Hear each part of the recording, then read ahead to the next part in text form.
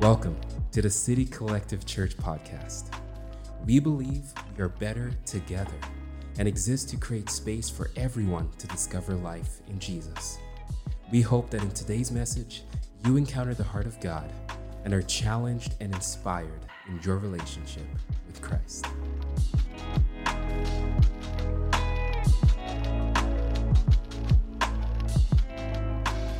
Well, good morning. It's beautiful outside, and so in a rare course of events, when we gather on a Sunday morning, we get to see the outside. It's not the case at H2 Stafford normally, so it's nice to be able to open it up and to be here together. Thanks for even allowing yourself to be in that space of reflection and of worship. The presence of God wants to meet us in every space that we're in.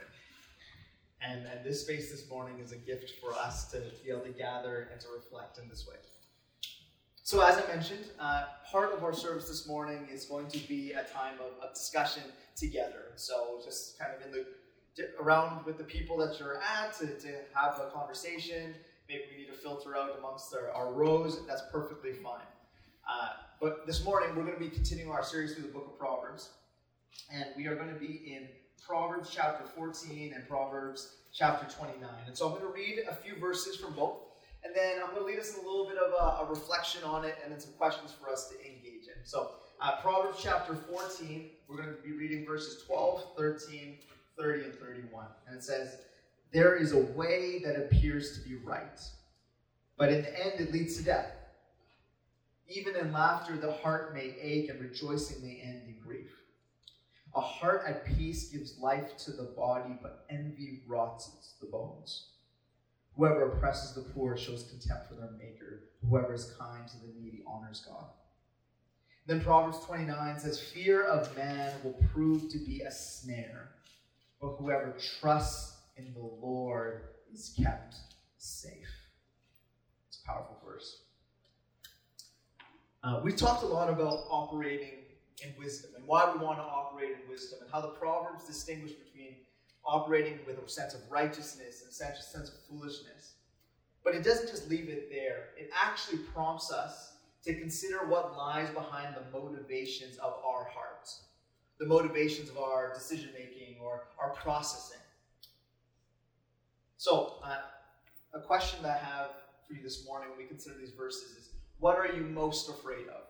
And I think when we hear a question like this, there's a litany of answers that seem to come up that fall into like a fear factor category. It's like spiders and snakes. It's clowns and it's lightning storms. It's different things for different people. Or maybe it's deeper than that. Maybe it's this idea of failure, or this idea of loneliness, these deep-set fears that we face every single day. But the Proverbs are not simply concerned about the decisions that we make, but the motivations leading to it. And I would say more often than we realize, fear is the primary motivation for the decisions that we make. And so a verse that says the fear of man will prove to be a snare, I think is deeply interesting.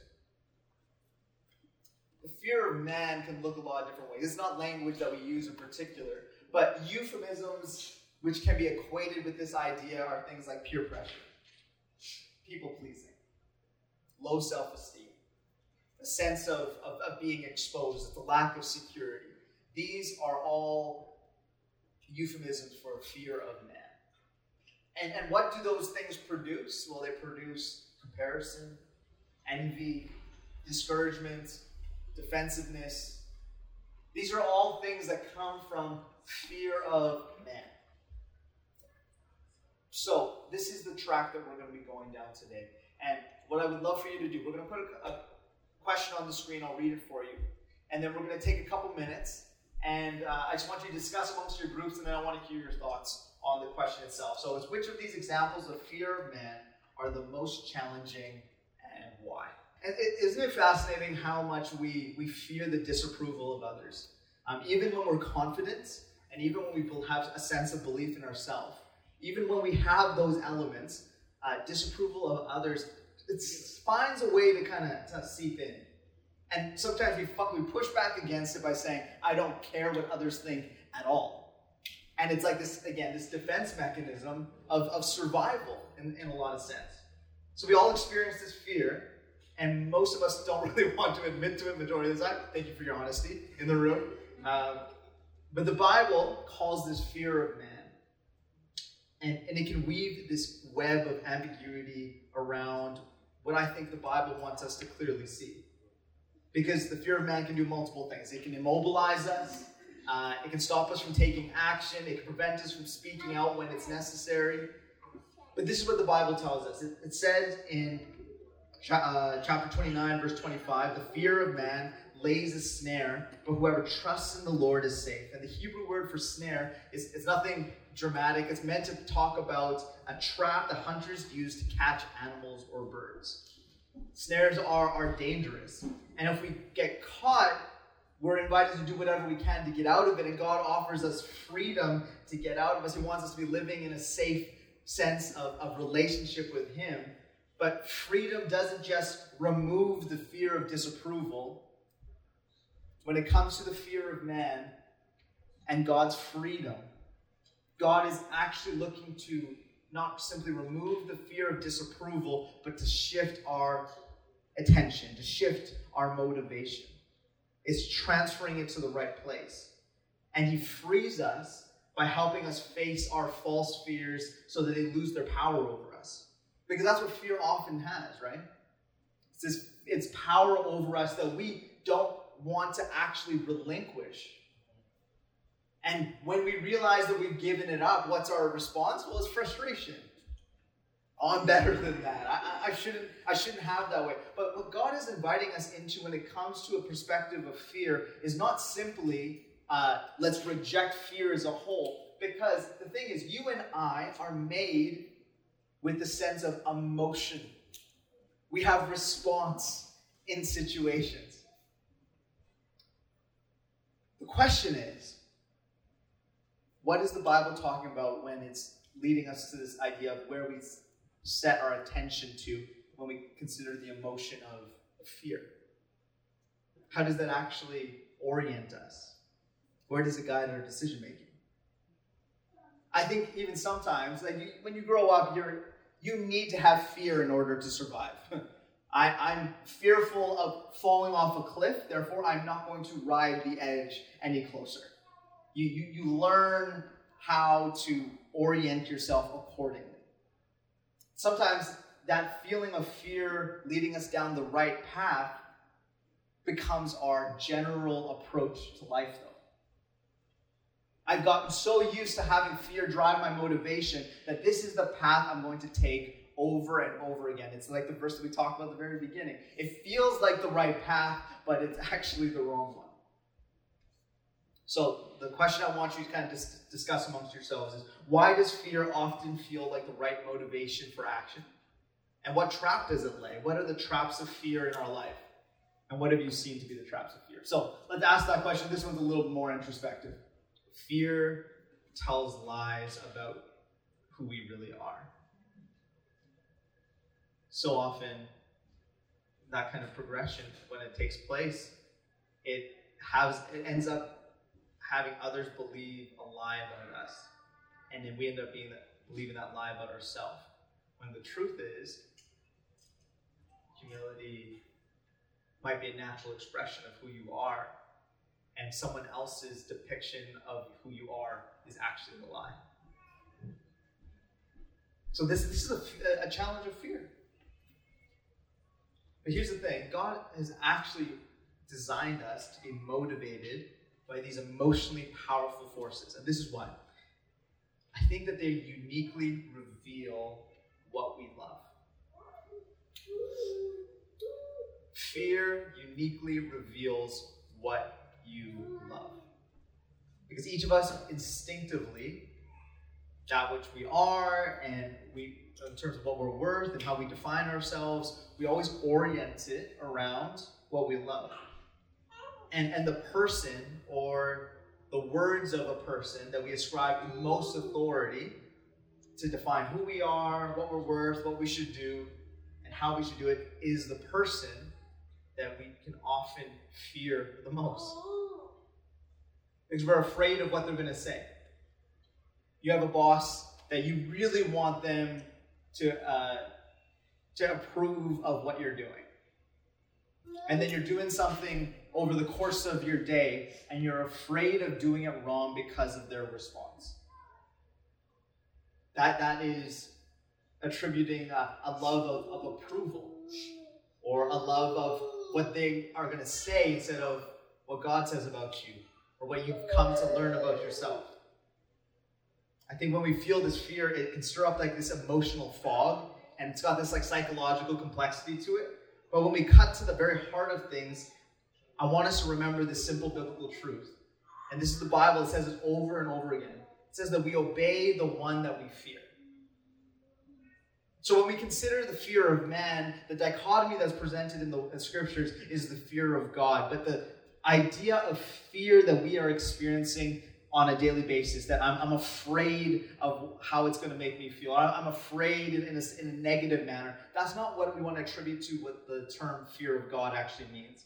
Fear of God is this idea of reverence. It's the idea of love. It's the idea of focus and adoration. It's not meant to be, the Bible says over and over again, against fear. Do not be afraid, for I am with you. Well, if God is with us and we're not to be afraid, our understanding of fear when it comes to God needs to shift. Because it has more to do about our direction of love than anything. In Deuteronomy 10, verses 12 to 13, it says, "Now, Israel, what does the Lord your God require of you but to fear the Lord your God, to walk in all his ways, to love him, to serve the Lord your God with all your heart, with all your soul, and to keep the commandments and statutes of the Lord, which I'm commanding you today for your good." The initial invitation when it says to fear the Lord is to love him and to serve him. The fear of man is a snare because man's love is a false God. But the fear of God is safe because God unconditionally loves you and is the true one in which our adoration needs to be set. So some of the ways in which we can overcome fear of man that I want to invite us into today. And it can be a practice that you could try this week. At the beginning, we made a list of some of those different ways, those euphemisms of fear of man that we experience in our everyday lives. Maybe you identify with one, maybe you're with all four, wherever you're at. A couple different ways that you can engage with it. Confess your fear of man. Sometimes we need to speak out that which we know to be true in our minds.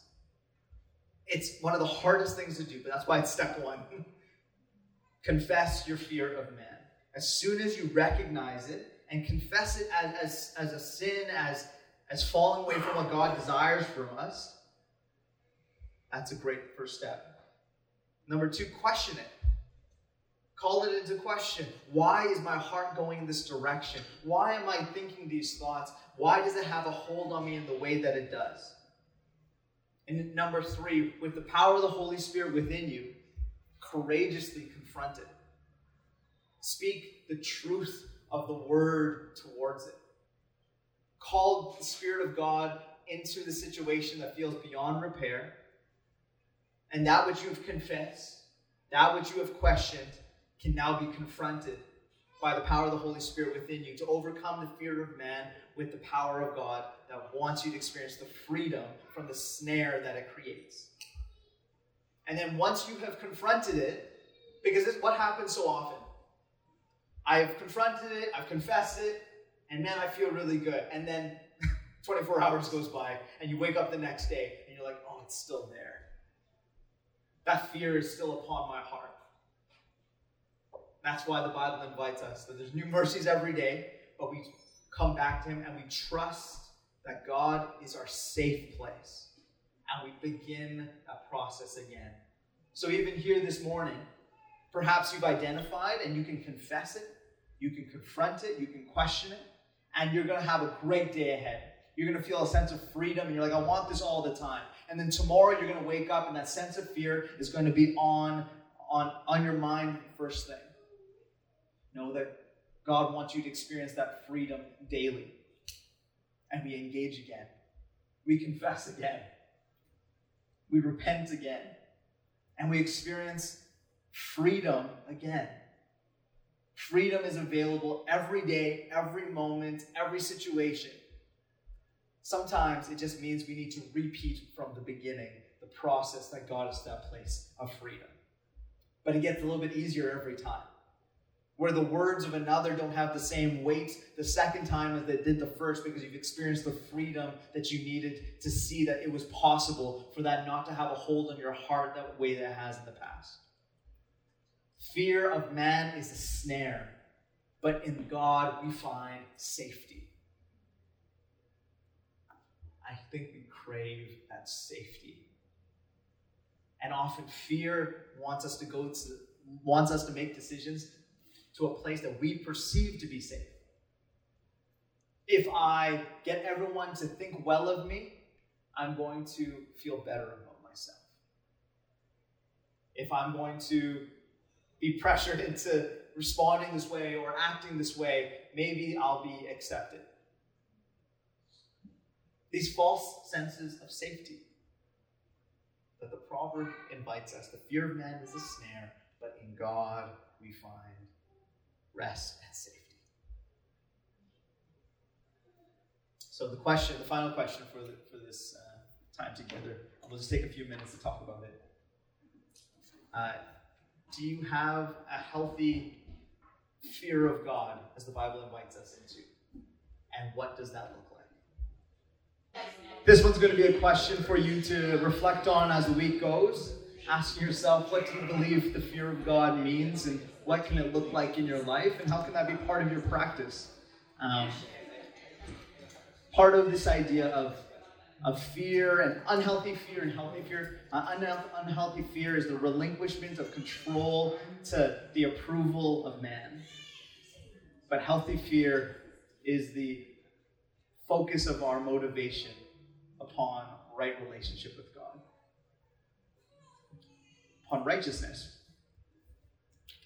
And so we do that in our emotional spaces, we do that in our mental spaces, but we get to do that in our physical spaces as well, in a posture of remembrance. Wonderful. All right, well, that wraps up our time here this morning. Next week is a Sabbath Sunday. Long weekend. I don't know where you're going to be, but don't go anywhere where you're planning City Collective to be, because we're not going to be anywhere.